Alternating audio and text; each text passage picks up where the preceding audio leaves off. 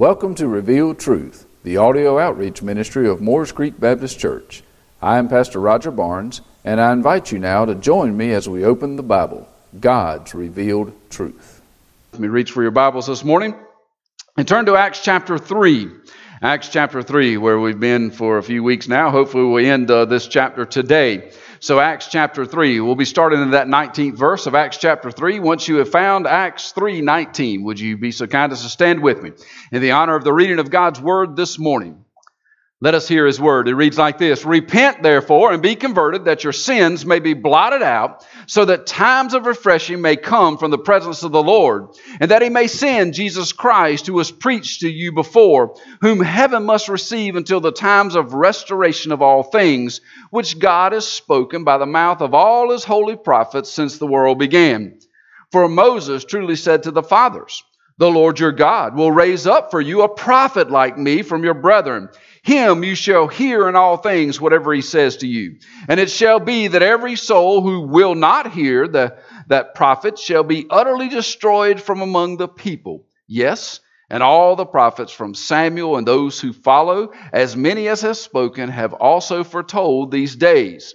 You are sons of the prophets and of the covenant which God made with our fathers, saying to Abraham, And in your seed all the families of the earth shall be blessed.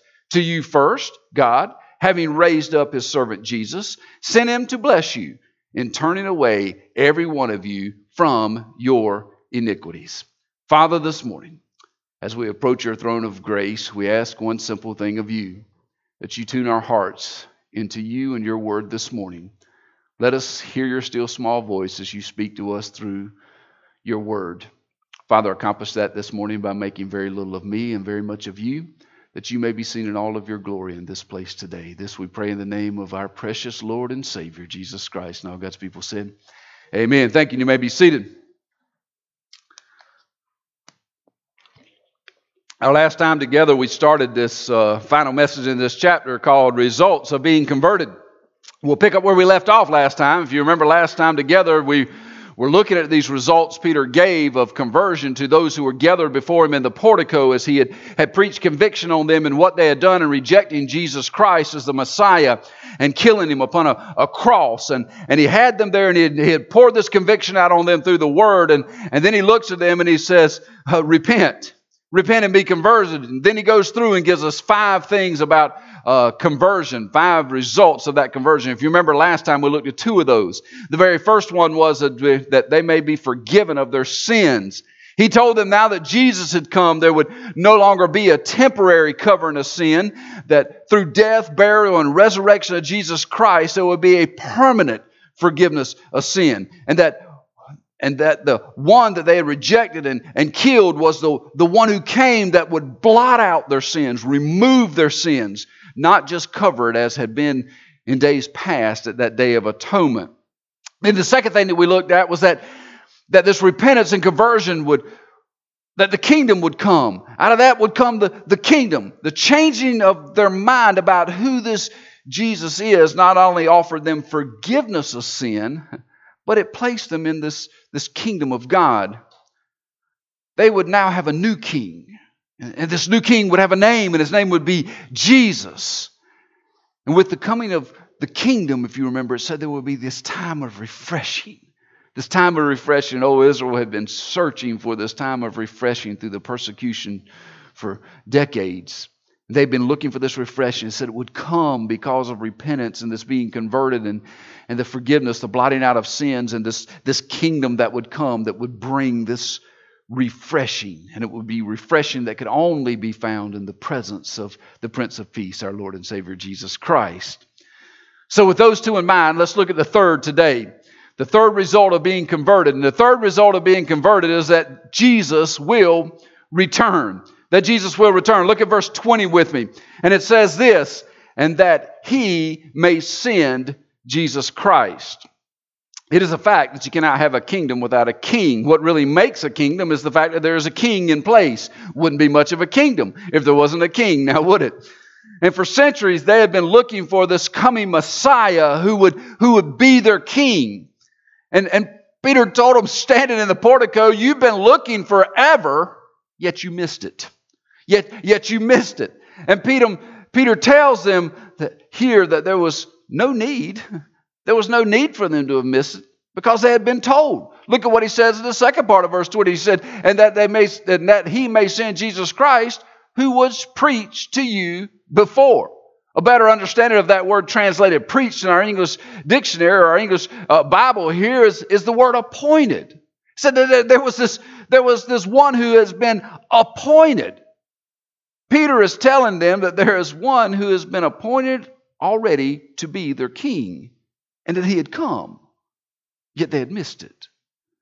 You see, even as he preached this conviction to them, and now he's wrapping up his sermon and he's telling them this is the results of being converted, he reminds them, this king that you had looked for was appointed long before you started searching. This king has come and you have missed it. And who is the appointed one? Look at verse 21. Verse 21 tells us it's whom heaven must receive until the time of restoration of all things. It is the one who has gone into heaven until the time that God decides that all things are complete and he sends him back. It's the one who's returned. He's telling them this one that you've been looking for is not just the one that came, but he's the one who has returned to God. And who is the one that was received? If you flip back just a couple of pages in your Bible to Acts chapter 1, verse number 9, it says this, now when he had spoken these things while they watched, he was taken up and a cloud received him out of their sight. He says, now when he had spoken all of these things, the one who was taken up is the one who was speaking in Acts 1. And who's the one who was speaking in Acts 1? Is none other than Jesus. It's this Jesus whom they had put on a cross. He's connecting the dots of this Jesus who had died on a cross, had been buried in a tomb, had come back, had been seen by hundreds, and had been taken into heaven. He's saying, right here it tells us there's been a king that's been appointed, and this king is the one who's been taken into heaven. How many do you think could say that they had been taken into heaven at this point? As they looked, there was literally just this one. It says that he had spoken these things. He had been taken into heaven. Peter again reminds them that the one whom they rejected and killed was the one that God took into heaven, and that one day this man was coming back.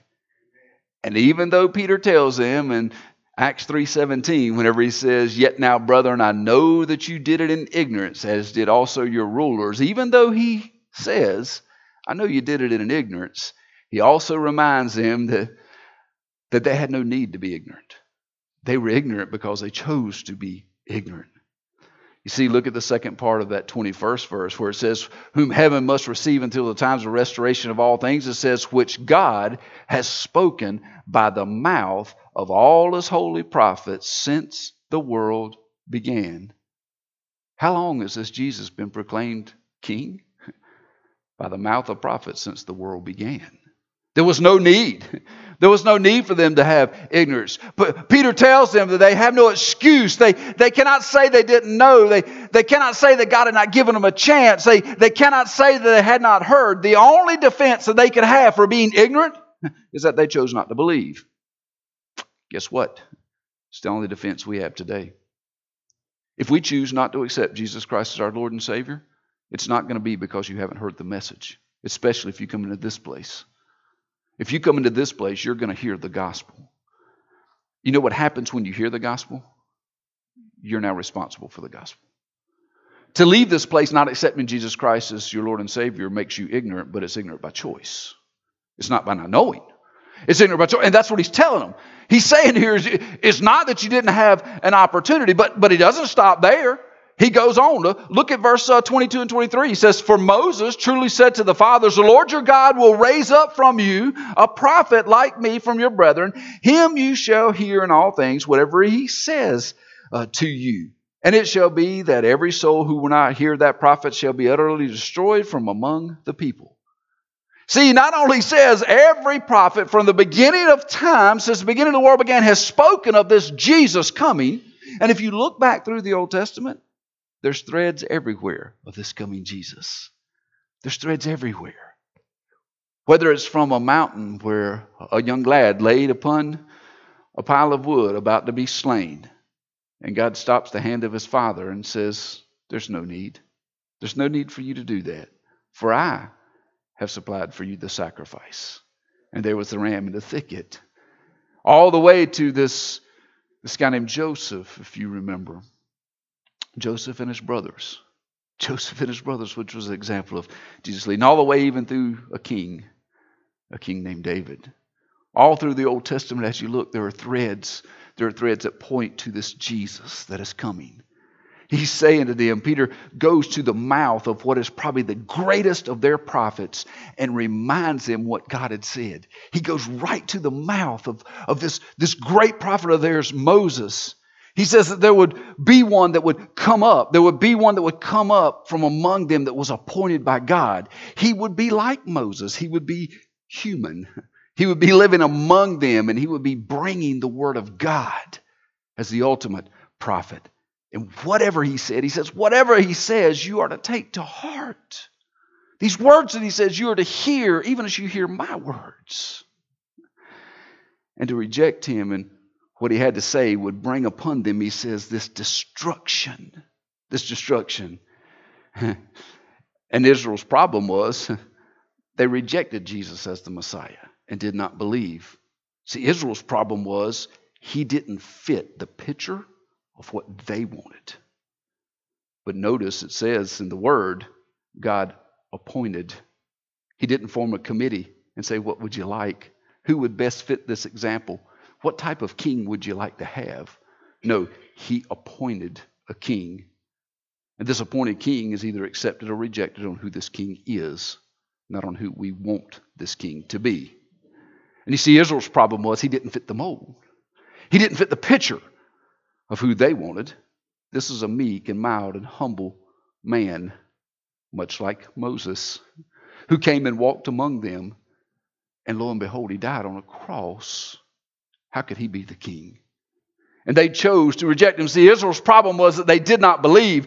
That is why there is a need for repentance by them, so that they could be converted by God into a part of the kingdom. And isn't that the same problem that we have in our world today?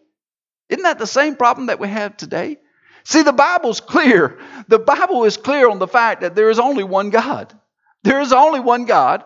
And it's also clear on the fact that we have all sinned against a holy God.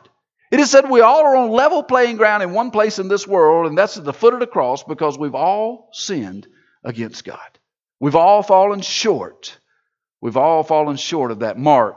The Bible tells us that if we go on sinning against a holy God, if we continue to do that without regards for this holy God, without forgiveness of our sins, that this path that we are on is going to lead to a place of destruction, this death, this separation from God for all of eternity. It's not a temporary solution. It's not anything you can take a pill to fix. It's not anything that you can make go away. If you choose to continue to sin and not accept Jesus for who He is, Lord and Savior, your path is a place of destruction, death, separation from God for all of eternity. No ifs, ands, and buts. It's clear. Accept Christ, have the kingdom. Reject Christ, gain hell. That's the outcome. And that's what he's telling them here. But he also tells us that God has made a way of restoration. See, that God has made this way of restoration, that is through His only begotten Son that He sent to pay the penalty for our sin. Why? Because God loves us. Think about it for a minute. God created us to be in fellowship with Him in a garden. In that garden, we chose to break fellowship by doing the one thing God said we couldn't do. We have continued that path in our life since that day. We continue to do the thing God said we can't do. He says, out of all the abundance of millions of things that are okay with me, don't sin against me. Yet we choose that. So we have chosen this sin in our life. God, in my mind, has every right to say, fine, live that path and leave us to it. But He didn't. God loved us. God looked down from the portals of heaven and saw sinful old me and said, you know what? I'm going to send my only begotten Son to crawl upon that cross for Roger. Even though he's chosen to sin and he's dead in sin, I'm going to send my Son to be his King and his Lord. I'm going to give him the opportunity for restoration through the death, burial, and resurrection of my Son, Jesus Christ. Why? Because He loves me. And He says if we repent, if we change our mind about who this Jesus is, not that He's just another man who came, not some fable in a story, not some words on a page in a book, but if we truly believe that Jesus Christ came from the portals of heaven, crawled upon a cross and died for our sins that we might be forgiven, if we'll change our mind about who He is, if we'll confess Him as both our Savior and our Lord, it says in the Word that you will be saved. There is no other path. You see, He's made this way of restoration. He's done it through His only begotten Son, Jesus Christ, and He's placed the ball in your court. What do you believe about this Jesus? See, this is what Peter is telling these that are gathered in the portico. What is it? Yet you know what we try to do? We try to find another way to right standing with God. We're no different than the Jews in some sense. See, maybe we're kind of like the Israelites. Maybe we're a lot like those Israelites, and we try to be extremely religious in what we do. We try to keep all the laws. We try to do more good than we do bad. We try to show up at church where the doors are open because we feel like we're supposed to. We try to help as many people as we can. Maybe that's how we can get in right relationship with God. So maybe we're like the Israelites, or maybe, just maybe, we're like the Pharisees. We try to get all the knowledge about God that we can learn. We try to pack in all the facts. We try to know all the stories. We try to understand how they fit together. We read the Bible every day. We attend Bible studies every week. We pray as often as we can. We can even quote scriptures. Or maybe, just maybe, we're like the Sadducees. Maybe we try to be like the Sadducees, and what we do is we judge others. We judge others. How are they doing against the law? And every opportunity we get, we let them know where they fall short, just in an effort to help them get to the right level. We feel that we're righteous because we keep most of the laws, and we base our righteousness before God not on Jesus Christ, but on the one sitting in the pew next to us. If I can be more righteous than Him, I must be close to God. So maybe we're like the Sadducees. Who knows? Maybe, just maybe, we're like other religions of the world. If we're good to people, God will be good to us. After all, it says that He loves people. Or as long as those things that I do don't hurt anybody else, you know God's probably good with that. Maybe we're like those. But see, Peter reminds them that there's only one way to be right with God, and it has absolutely nothing to do with how good you are at keeping the law, how good you are to your neighbor, how much better you are than the person sitting in the pew next to you. It has absolutely nothing to do with that. There's only one way to be right with God, and that is faith in Jesus Christ, His Son, repentance for the sin in your life personally, and that leads to conversion by God in your life into the kingdom, into righteousness. You see, you don't do anything to gain righteousness. You repent of your sin, accepting Jesus Christ, the righteous one in your life. And when God looks down from heaven at me now, you know what He sees? Jesus. He sees the blood of Jesus. When something happens in my life and I fall short of the glory of God, and the Holy Spirit reminds me of that, and I fall on my knees in repentance before the throne of grace, asking for forgiveness of that, the one that stands before the Father for me is Jesus. Why is God willing to forgive me of my sins? It has a name. It's the name Jesus. It does not have the name Roger. There's nothing within me. There's nothing within me that would cause God to desire to forgive me of my sins, but there is everything within His Son, Jesus Christ, that would give God the inclination to forgive me of my sins.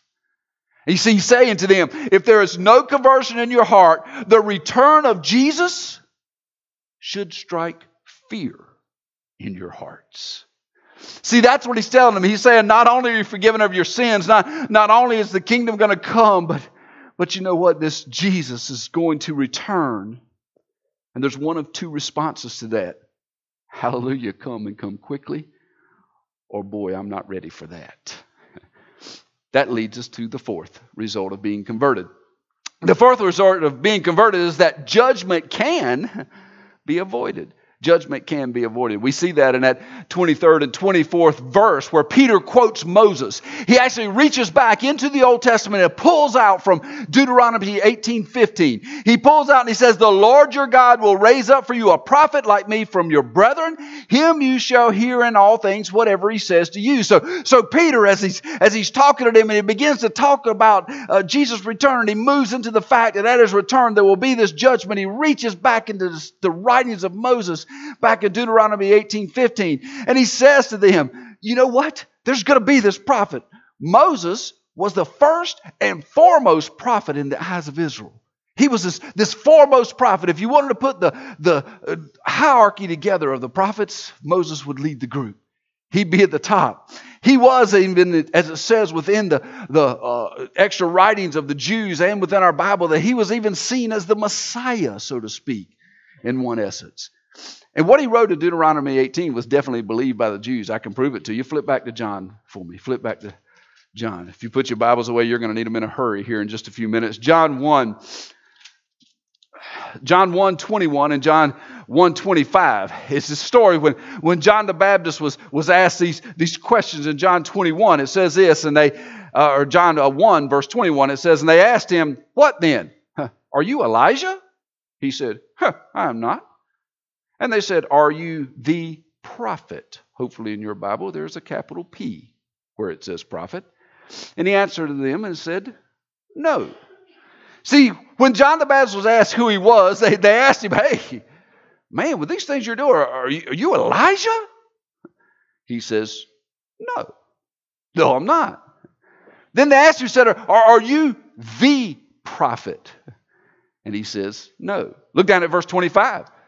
Verse 25 of that same chapter, it says, and they asked him, saying, "Why then do you baptize, if you're not the Christ, nor Elijah, nor the prophet?"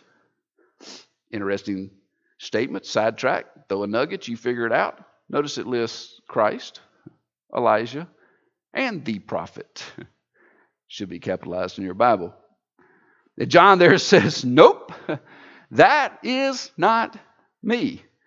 That's not me." That this prophet there that is mentioned, if you look for the reason that it's capitalized, it's because it reaches back to that statement that was made of Moses in Deuteronomy, when he said there would be one appointed by God that would be the prophet. That's why when you see apostle written, when it's one of the original apostles that had been in the presence of God, it's a capital A. When it's one that's not, it was a little a, because it signifies this appointing of God. So this prophet is the one that's spoken of all the way back in Deuteronomy by Moses. Look over at John 6 for me, where you see this same reference is actually used. This same reference is actually used of Jesus. It's as he's been feeding the 5,000, or after he's finished feeding the 5,000, and Jesus had done this miracle. And some questioned who he was, down in verse number 14. Then those men, when they had seen the sign that Jesus did, said, "This is truly the prophet," capital P, "who is to come into the world." You see, the Jews understood what Moses had said, and they believed what Moses had said. And we know that there were some who believed that Jesus was the Christ, and there were some who believed he was just this God-appointed prophet. How do we know that? John 7. Just flip over a page or so towards the end of John 7. John 7, verse 40.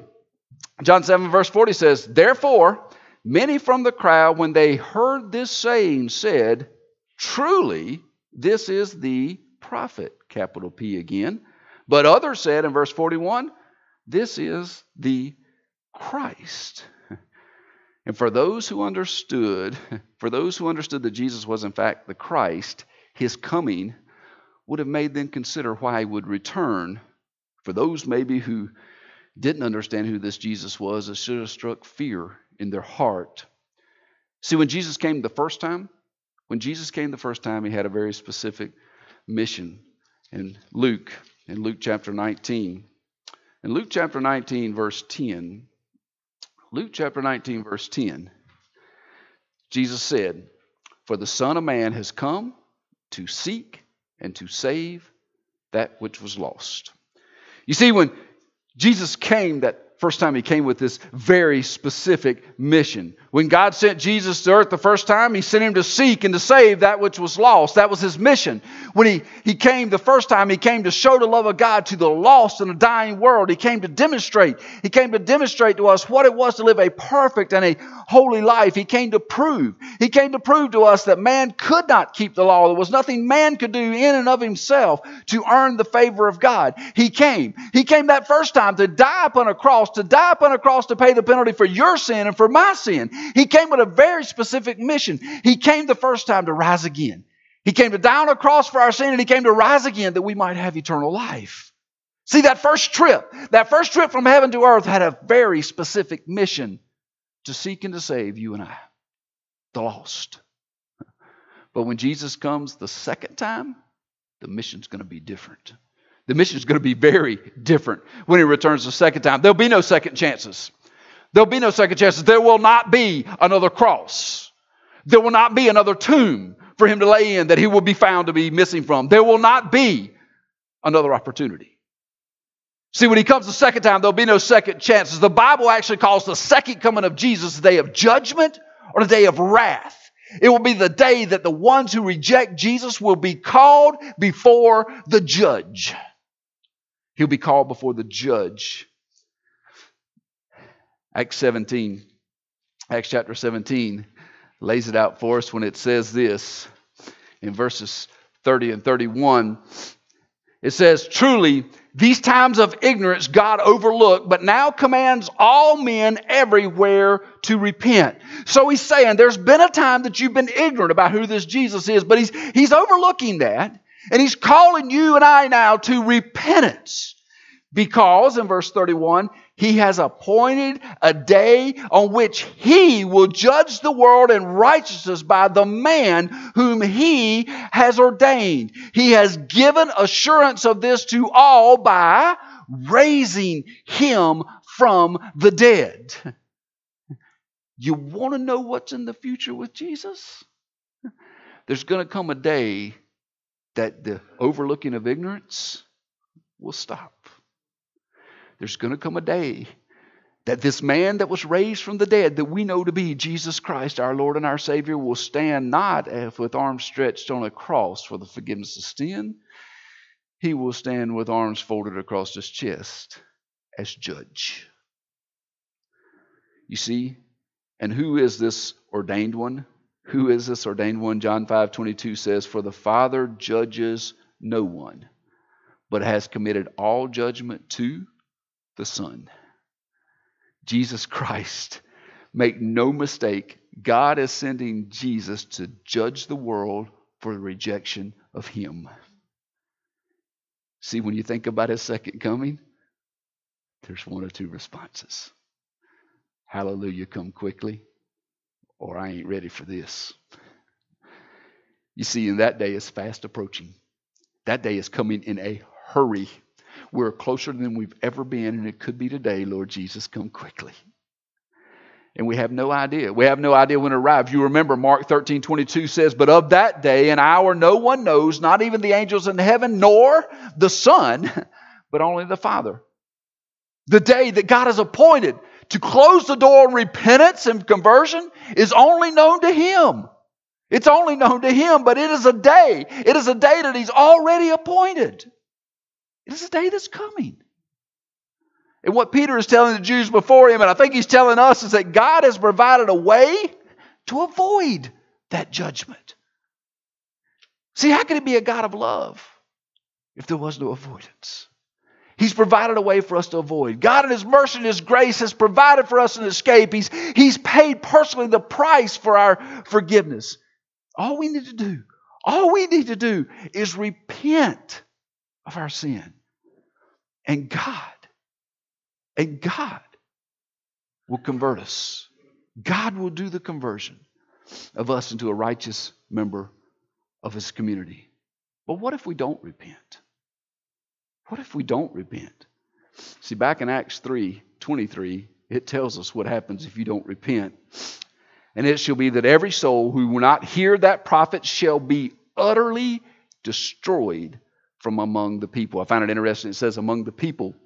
that gives us indication of those people that are going to be in that kingdom. And for those who do not repent, they will be destroyed and will not be a part of the people. Destruction is the destination of those who refuse to repent. Destruction will come in the form of eternal damnation to a place called hell, where there will be fire that will be burning for all of eternity, where there will be such torment. It says that there will be this gnashing of teeth. And after last week's experience, I don't want anything that has anything to do with teeth that hurt in my life. I'm going to tell you that. But it's gnashing of teeth. It says it'll be a place where love will never, ever be felt. Could you imagine? Could you imagine a place that there is no love? It's going to be a place of complete isolation. There won't be a party. You won't be hanging out with your friends. You won't be doing all the things that you do on earth that are against God. You will be alone in a place of fire with torment that causes you to gnash your teeth, never feeling love, in complete isolation. Could you think of anything worse? It gets worse. It's where all the things that we search for in this life, all the things that we've done that bring us happiness, we think, all the things that we've done in this world will no longer be there. There'll be no relationships with others. There'll be no times of relief and rest. There'll be no possessions that we've gained to occupy us. There'll be no presence of the one who loves us the most, Jesus Christ. Told you it could get worse. See, that place, the rejection of Jesus Christ, leads to destruction. Destruction places you in a place called hell. A place where even if the other things didn't happen, but there was no Jesus, would still be called hell. Aren't you glad that Peter mentions to them and to us that this judgment on sin can be avoided? See, aren't you glad? And it can only be avoided by repentance, true repentance of your sins, because of your belief in who Jesus Christ is. Not in the stories, not in the faith that your mom and dad or the church has in who Jesus is. It's repentance from your lips to the ears of God because of what you believe Jesus to be by the Word of God. You see, avoidance of judgment doesn't come with perfect attendance. It doesn't come with serving on committees. It doesn't even come with standing in a pulpit. It only comes with understanding you sinned against a holy God, and there's only one way to avoid judgment on that sin, and that's belief that Jesus Christ paid the price for that sin on the cross for you, and you accepting that gift of salvation from Him and placing Him as Lord and Savior over your life and confessing that with your mouth. Then the conversion in your life starts by the sovereign grace of God and converting you into what He would have you be, which is a likeness of His Son, Jesus Christ. See, there's a final result of being converted very quickly. A final result of being converted. Fifth and final is this, that blessings will come. For those of us who know that we've repented of our sins and Jesus Christ is our Lord and Savior, this is the part where you shouldn't be able to sit in your seat. You should be shouting hallelujah through the last part of this message. The reason being is because blessings will come. As surely as there's judgment for disobedience to God, there is blessing for obedience to God. Look at Acts 3:25. It says, you are the sons of the prophets, and of the covenant which God made with our fathers, say to Abraham, and in your seed all the families of the earth shall be blessed. God promised that through the seed of Abraham, all the families that ever inherit the earth will be blessed. And the seed of Abraham that God has prophesied about here through the lips of Moses would come in none other than Jesus Christ. It would come in the form of Jesus Christ. Through Jesus Christ, the world has been blessed. And how do we attain that blessing? By repenting of our belief in who we think Jesus is, repenting of who we think He is, and believing in who He really is, the Son of God sent to seek and to save the lost. And realizing we are the lost that He has come to seek and to save. Look at verse 26. It says, to you first, God, having raised up His servant Jesus, sent Him to bless you in turning away every one of you from your iniquities. God sent Jesus first to the Jews, and when they had rejected him, the gospel was brought to us, the Gentiles, or the Greeks, as it says in New Testament. Jesus said in his departure from earth, if you remember, back in Luke 24, he says this in verse 46. Then he said to them, thus it is written, and thus it was necessary for the Christ to suffer and to rise from the dead the third day, and that repentance and remission of sins should be preached in his name to all nations, beginning in Jerusalem. Beginning in Jerusalem. The gospel message began to be preached to the Jews first, then to the Gentiles, that the blessing of God may be for all nations. For all nations, Jesus says. It's like Paul says over in Romans 1.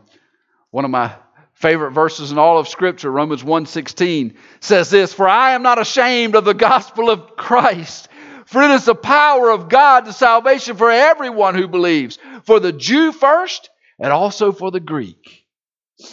If you want to sink your teeth into a passage of Scripture and spend some time looking into the eyes of God, study that passage of Scripture. Paul stands and says, I'm not ashamed. I'm not ashamed of the gospel of Jesus Christ. What is the gospel of Jesus Christ? Is that we have all sinned and come short of the glory of God. Every one of us. God has a standard and we've missed it. We shot at the target and the arrow was nowhere close. We have all fallen short of the glory of God, and that's called sin. The Bible also tells us, Paul goes on to write in Romans, that sin that we've committed leads one place, death. Death at a place called hell. See, the gospel is we've all sinned and we're headed to a place called hell, but God. But God gives us a free gift of salvation in His Son, Jesus Christ, it tells us. He tells us in John 3:16 that He so loved the world. Let's personalize it. He so loved me. He so loved me that He gave His only begotten Son, that if I would believe in Him, I would not perish. There would not be death, but I would have everlasting life. See, the gospel is that I didn't deserve it. I chose to sin against the holy God. He loved me anyway and sent His only begotten Son to die on the cross for my sins. That's the gospel. But what must I do with that gospel? See, I must believe in my heart and confess with my mouth that He did just that. That He died for my sins. I must confess Him not only as my Savior, who stood in my place before a holy God when I had sinned, but I must also confess Him as Lord. From that day forward to be following Him, not me. And He says, if I will do that, I will be saved.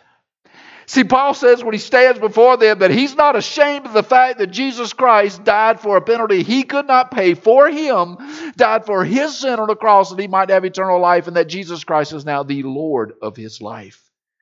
He says, I am not ashamed of that gospel. The blessing of the saving gospel of Jesus Christ came first to the Jews and then was extended to us, the Gentiles. And the blessing of God can only be found in a proper response of repentance because of our belief in who Jesus Christ is. As Jesus stands today, as He did 2,000 years ago, I think He desires for us to hear, to believe, to repent, that we may be converted. I believe the desire of Jesus' heart today is that you hear, that you believe, that you repent, that you may be converted. I think of the passage in Matthew, I think it's chapter 23. Yes, Matthew chapter 23. Verse 37. Jesus said these words over Israel, and I believe today would say these words over us. In verse 37 of Matthew 23, He says, "Oh, Jerusalem, Jerusalem." It's a place that was close to His heart. It's a place that He would say later that the gospel should be preached first. He says, "Oh, Jerusalem, Jerusalem, the one who kills the prophets and so stones those who are sent to her." He speaks about their past rejection of this message, of this coming Messiah. Then he says, how often? How often I wanted to gather your children together as a hen gathers her chicks under her wings, but you were not willing. I think Jesus stands today and saying, you know what I desire? I desire that you hear who I am. I desire that you believe in what I did for you. I desire that you repent of those sins in your life, that you may be converted. If not, verse 38 says, see, your house is left to you desolate. That's that destruction. That's that destruction that leads or follows the rejection of Jesus Christ. Desolation, damnation in a place called hell. He says, because you were not willing, your house is left to destruction. Then he says in verse 39, for I say to you, you shall see me no more till you say, blessed is he who comes in the name of the Lord. Let me ask you this today, church. Are you saying, blessed is he who comes in the name of the Lord? Is his second coming going to be a blessing to you, or does it bring fear to you? Have you repented of your sins? I'm not asking if your name's on a church roll. I'm not asking if you've walked the aisle. I'm not asking if you've been placed under the water and raised to new life. What I'm asking is, have you heard who Jesus is? Do you believe beyond a shadow of a doubt that he is the only way to heaven and that he died on a cross for your sins because you could not pay the penalty? Do you believe that? Have you repented to God for those sins in your life that show your rejection of this Jesus? If so, are you being converted this morning? If not, I believe Jesus desires for you to come to him, believing in him for your salvation, repenting of your sins that you may be converted and enjoy the blessings of God. Thank you for joining us here at Revealed Truth. I would like to personally invite you to visit with us at Morris Creek Baptist Church. We're located at 3107 Union Chapel Road in Curry, North Carolina. Our Sunday school starts at 10 o'clock on Sunday mornings and is followed at 11 o'clock with our Sunday morning worship service. We also have a time of prayer and Bible study on Wednesday evenings at 7 o'clock. We look forward to seeing you soon.